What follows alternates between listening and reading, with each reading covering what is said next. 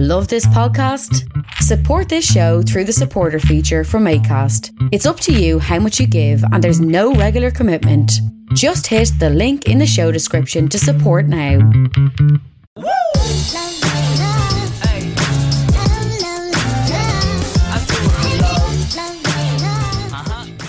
You're very welcome to another episode of the Scaling Your Business podcast. For this episode, I am joined by Niall Phelan, the founder of the Naked Collective. Niall, you're very welcome to the show. Hey Ian, how are you doing? And there goes the dog in the background. Just all good. Perfect time. Part of the 21st century. Niall, as I mentioned, founder of the Naked Collective. Niall, if you see me looking to my right, I'm at home, so I'm looking at my notes here. LinkedIn recently listed your company as one of the top 10 startups of 2021 in Ireland. So congrats to that. But that's not where we're going to start. We're going to start back at the very beginning, the early days. Selbridge, if I'm correct. Is that where you grew up? Originally Tallaght, actually. So I grew up in Tallaght until I was finished primary school, and then we moved out to Selbridge, and I went to secondary school in Selbridge, and sort of then lived there until I was finished secondary school, and then pretty much have been all over the place. What were your early days between Tallaght and Selbridge like? Any standout favourite memories? Any hobbies?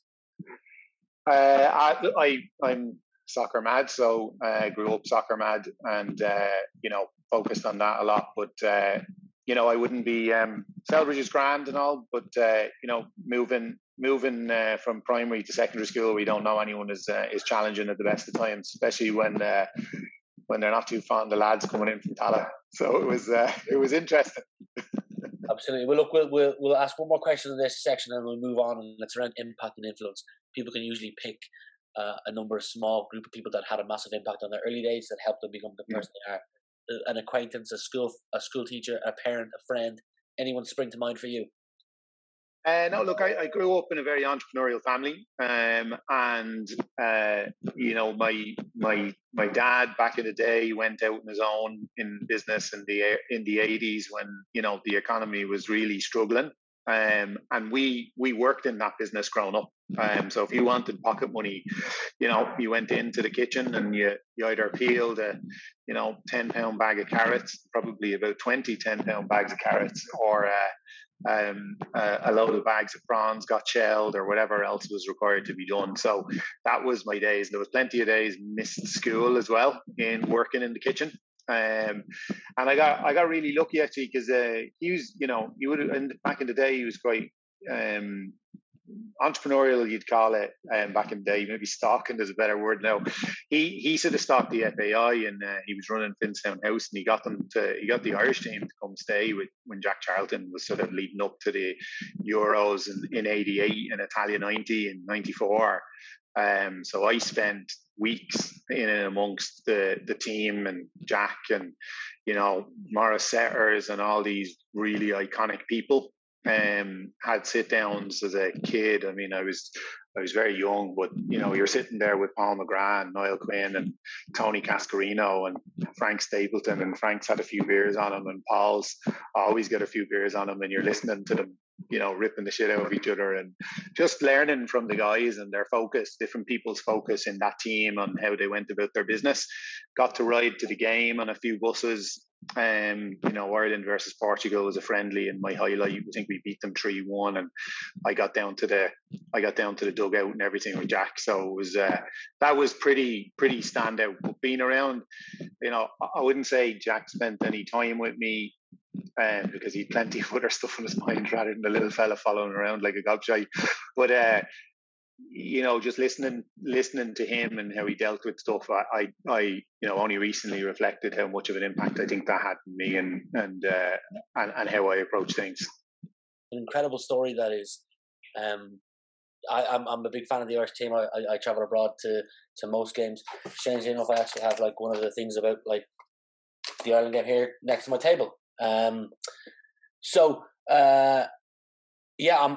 just imagining all the stories from that. But look, let's move on in terms of business. I'd like to rewind the clock to focus on one of your previous roles. In 2008, you spent 5 years at Molson Coors, finishing up there as the Director of Emerging Markets and Craft Beer. So my question is, and this is before we get into your current business and other previous roles in entrepreneurship you've had, is from your time at Molson Coors, did you take any lessons from your time, improving your skills, such as building rapport, the ability to spot trending moments? I'll guess I'll leave it as open as that. Not particularly from Coors. I think I learned, a lot of my learning in Molson Coors came around, how breweries operate, how good beer is made, how bad beer is made, and how to really work across factories and interact with those teams in a different way, because I come from a sales and marketing background. So I'd say that was probably one of the bigger learnings. I sat on the exec or the board or whatever for the UK and Ireland. I wouldn't say I particularly enjoyed that. I'm not a boardroom sort of person. I'd say my biggest learnings in my career go back a bit earlier than that. I spent nearly 5 years in Nestle. Had a very interesting time, and I'm still very close to a lot of people that I used to work with. And I think there's moments in your career, maybe one or two, when you look around the team and the people sitting around the table, and then the next couple of layers down, and you go, holy crap, this is like once in a lifetime in terms of talent and people, and just soak up as much as you can. And I got very lucky in that period in Nestle, just with the quality of people, and in particularly my boss, the guy who hired me into Nestle, I'm still very close friends with. So that would have been amazing. I think, a great time, and it's only, again, in hindsight, you look back and go, Jesus, all the lessons I learned there. You'd pay hundreds of thousands in an MBA for that. And again, I was a member of the board for UK and Ireland there, for the pet care division, which was a great experience because I had no clue what I was doing. But it's very quick when you get in, you realize not many people do around the table. They're all winging it. It was a great experience. I think in Coors, I met some great people. I enjoyed it, but I think Coors was very much in a transitionary period when I was there. What I did enjoy was setting up the Ireland business and then running Sharps and some of that stuff, and getting involved in the global craft beer strategic work. But I think I'm just not suited to a big company boardroom or getting close to that boardroom and the politics, and because I'm too blunt. And it doesn't work. I've had plenty of moments where I'll deliver something and there's tumbleweeds and just deathly silence. So, the real reason I asked you that question was I wanted to pick a corporate role that you had a decent amount of time at. I probably didn't scroll back far enough for Nestle, and it was a two-part question. I wanted to ask the corporate question first, and then more of an entrepreneurial, founder-led question second. And I'm not going to go into too much of like the after of the Rye River Brewing Company. But I'm curious. There was over 3 years there. Was there a standout lesson you took from that venture that you carried with you or was in the back of your mind when you opened up what is now the Naked Collective? Yeah, absolutely. And just to preempt maybe what you were leaning into, like, I do look for people who've gone and worked for those big FMCG businesses and then have had some entrepreneurial experience, because you got to get your foundations and you're going to learn them. And I encourage people who've worked for just small businesses to go do that. But I think there's a couple of big learnings, where Rye River for me, and the one main one is, the people you surround yourself with are actually the most important thing, and that was a big learning going into the Naked Collective. So if you put people around you that are the same as you, you're effectively heading for disaster. You got to put people around you who complement and balance and find those skill sets that you don't like doing. And I would say that wasn't necessarily the case in Rye River. And I think secondly, I vowed never to invest in stainless steel again. So, God help anyone who wants to build a brewery. That's just not my idea of a fun way to spend money.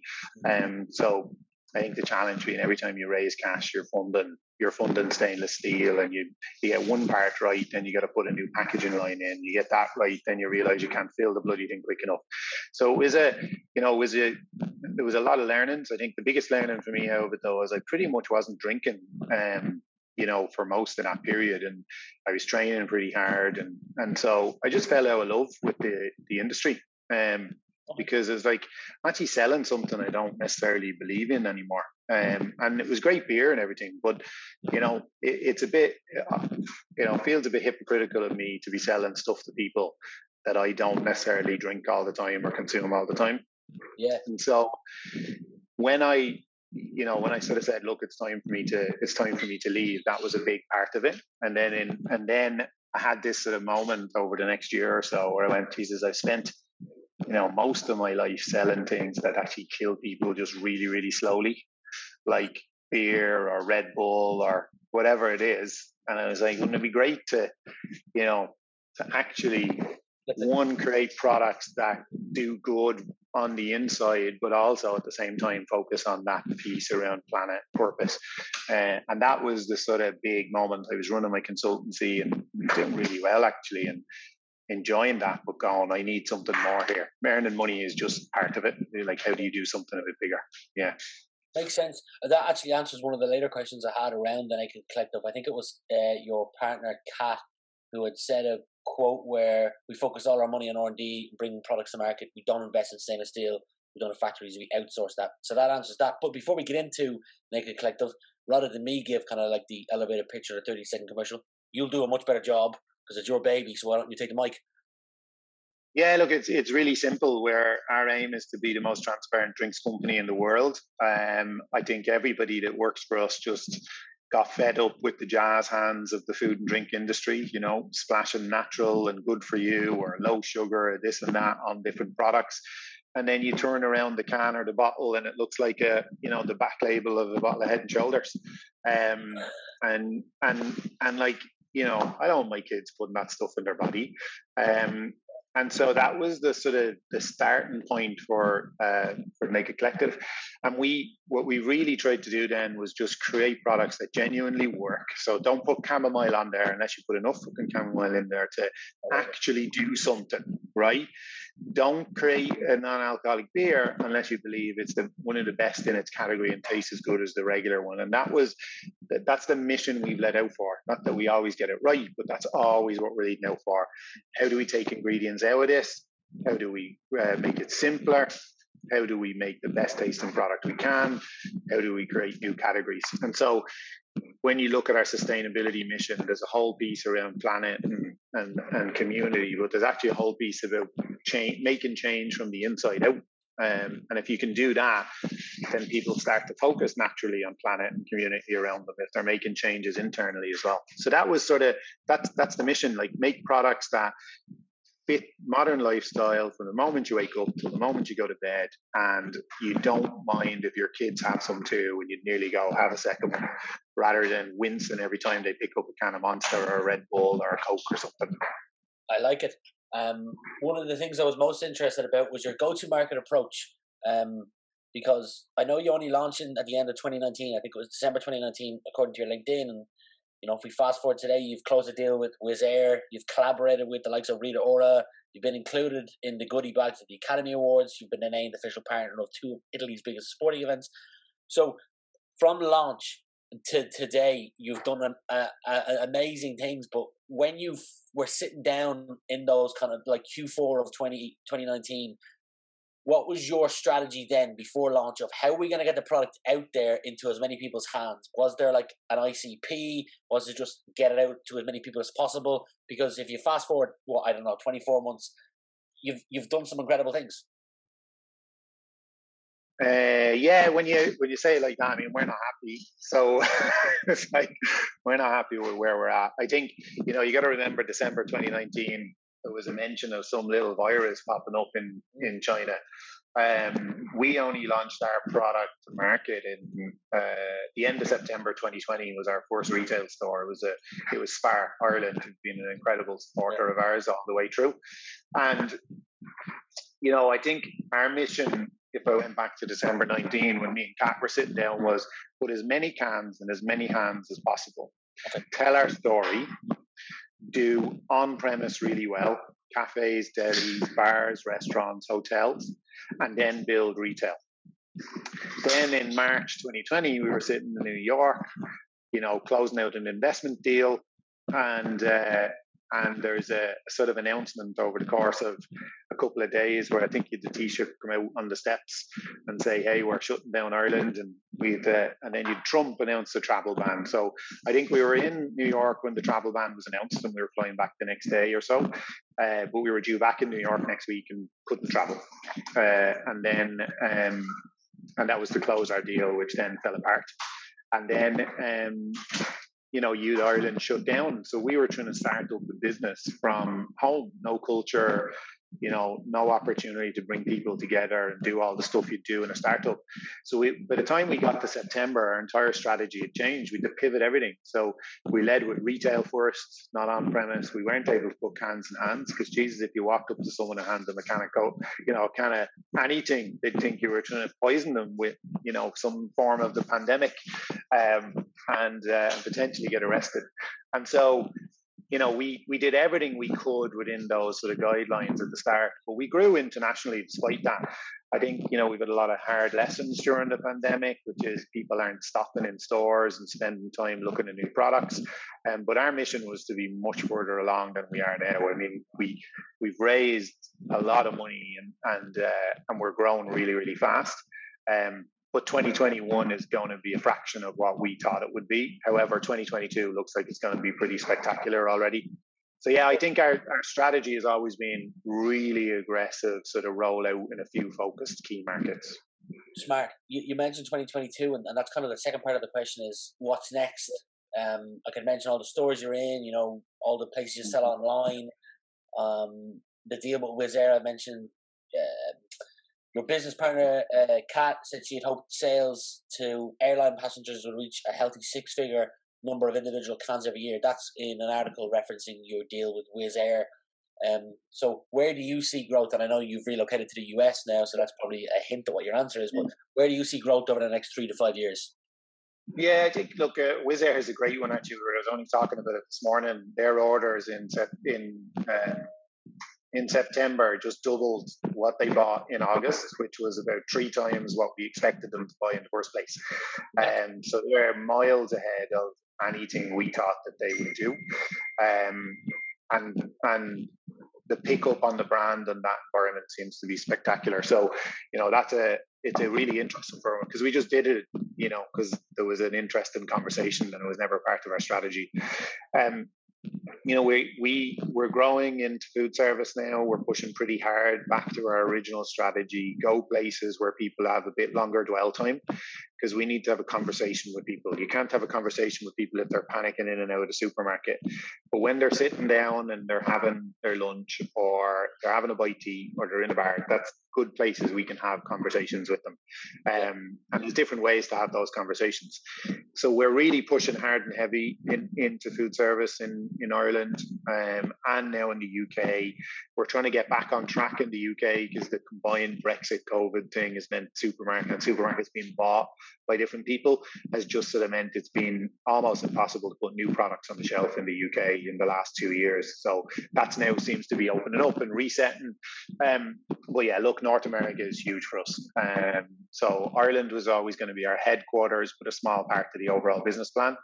We're in about 1,000 stores in Canada. We're planning on doubling that by January. We're pretty much on track to do that. Maybe even increasing by 150% if everything goes well, touching wood.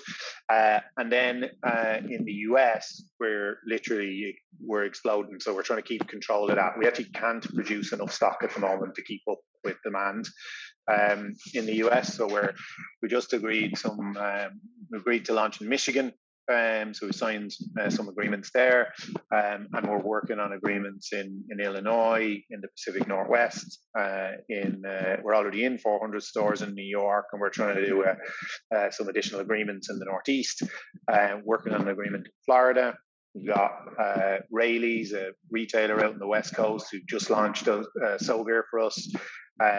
We've got a number of other retailers that have just gone live, or about to go live. So between now and the end of the spring, we're expecting all our Q4 revenue in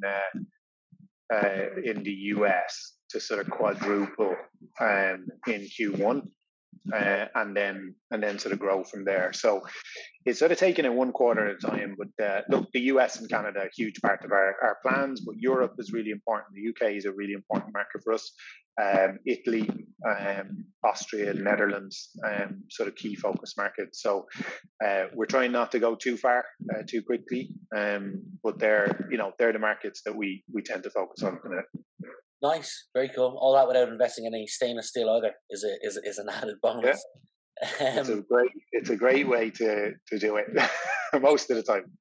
Niall, I've only got 3 questions left for you. The first one is, what's your personal definition of success?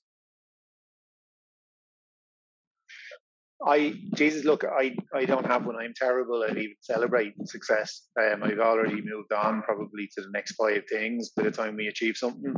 But for me, I tell people, like, I sort of look myself in the mirror most days and go, did you do something new today? Did you challenge yourself? Did you learn something? Did you give it 100%? And the answer is, if you look in the mirror and tell yourself the answer is yes to all of those questions, you're a liar. And the worst thing you can do is lie to yourself, because you just don't have days like that. They're 1 in a million. And there's days when you don't give it, or you go, do you know what? I actually didn't give the team enough airtime on that call. So for me, it's just that constant desire to just be better, to listen, to learn, to grow, and to put just amazing people around you who are going to make you look a bit stupid because they're so good. Because that's the way to do it. Like, if you can get people around you that are outstanding, success happens from good people. So I know that's a long answer, but I don't have hey, I want this or I want that. That's just not in my mission statement. Like, can you think of anything that when you started out in your career, back Nestle days, you could even go further back than that you weren't great at, but you knew was critical to improve on? You might not have known then, but looking back, you knew it was critical to improve on if you were to thrive in industry or role that you're now in. And if so, what is it? I think, couple of things. I just had a moment actually. I just remembered that I used to sit down scribbling in school, different versions of what my company logo would be at around the age of 8 or 10. I was only telling my wife recently, I'd completely forgotten about it, and it came back to me about a month ago. Because I always tell people, you don't set up the plan to be in the consumer goods industry. You want to be a fireman. And I started out doing aerospace engineering, so we had a completely different tack. Now I can't remember your question, Rin. Sorry. When one skill when you started out in your career. Oh yeah. So I don't know if they're skills, but definitely behavior. So I'm the most impatient person you're ever going to meet in your life. I'm terrible. So learning patience has been difficult. I remember in Nestle, my gaffer sort of saying to me, listen, it doesn't matter where you are. If you left everyone, 3 miles back behind you, you're not going to get anything done. So you got to bring them along a bit faster, but recognize that you're moving at a pace that not many people are. And then I, very early on in my career, had just a terrible temper. I mean, terrible. Just got frustrated so easy. And learning to sort of balance that out, manage it, and not, I'd say I could count on one hand how many times I've really lost my temper in the last decade. But it's not, my instinct is I got to nearly count when I'm in a situation and I'm going, how the hell did that happen, or why did you make those decisions? And so I think it's just spending that bit of time to listen and understand. So that combination of patience and just learning to be really balanced with people. And what that brings then is a bit of support from the team. So they were important. My financial skill set as well has been, I think, important during that period. I've really focused in on understanding, accountancy and financial planning for a business and how to understand it. And a lot of learnings in that from Rye River, actually unintended learnings, but, good learnings around cash and, profit and all that sort of stuff, and how to how actually the only thing you should be focused on your first 3 years is your cash flow, to be honest. So it's been an interesting journey, and still learning stuff every day. Like, I'm sure my team would still say I'm the most impatient pecker in the world. Like, final question for you, Niall, is around the secondary school curriculum. If you were given the decision-making power to add a mandatory subject that's not on the curriculum, what would it be and why? Now, I'm going to do politician. I'm not actually going to answer the question you asked me, because I have an interesting perspective. My kids have just moved there, a 17-year-old and a 14-year-old. And we've just relocated. They've been in school, obviously, in Ireland their entire life. So, we've come to Florida to run the business, and one of the big challenges for us is the education system not as good, because you hear all sorts of stories, not just about the US, but in particular there'd be a view in the rest of the US maybe that the Florida education system is not fantastic. And actually, I would say that it's infinitely better than anything I've seen in secondary school in Ireland. So, I think my biggest change in secondary school in Ireland is, don't build up to one exam and then ask people to bet their education and their life on one exam, because, I've seen so many people hit that leaving cert, do really, really well throughout secondary school, and then absolutely crash and burn because they're not exam people, right? I'm not an exam person. I hate them. And what I see here is, I have an online portal for my kids. Their teachers upload their grades every day, graded homework, graded quizzes in class, graded exams on a weekly basis. Their grade point average is there. I can see everything live. They know it. They're in it every day. They're going, this is my grade point average. This is what my score is. I need to get that up. I need to resubmit that. I need to do that. So absolute focus on constant improvement and holding the bar you set for yourself during the year. One of the things they're graded on is employability, right? So if you turn up late for class, or you don't ask good questions, or you don't take initiative, your employability score comes down in the school, and it's part of your grade system. So how amazing would that be in secondary school to have an employability score? And that constant, what I see is kids that hated going into school, now just love school. It's just part of that's their goal and part of their sort of daily focus, and working harder to achieve that. So I'd say that's been transformation. It's early days. Listen, 6 months in, they'll have forgotten about Ireland and they'll hate school again. All right. So, but right now, I think, employability, working on what makes it, what makes a good candidate for employment. What does that mean? What does hard work mean when we talk about it? And bringing those sort of practical things into school, and giving people a really good sense of, it's not all about university, because there's other paths here you can take.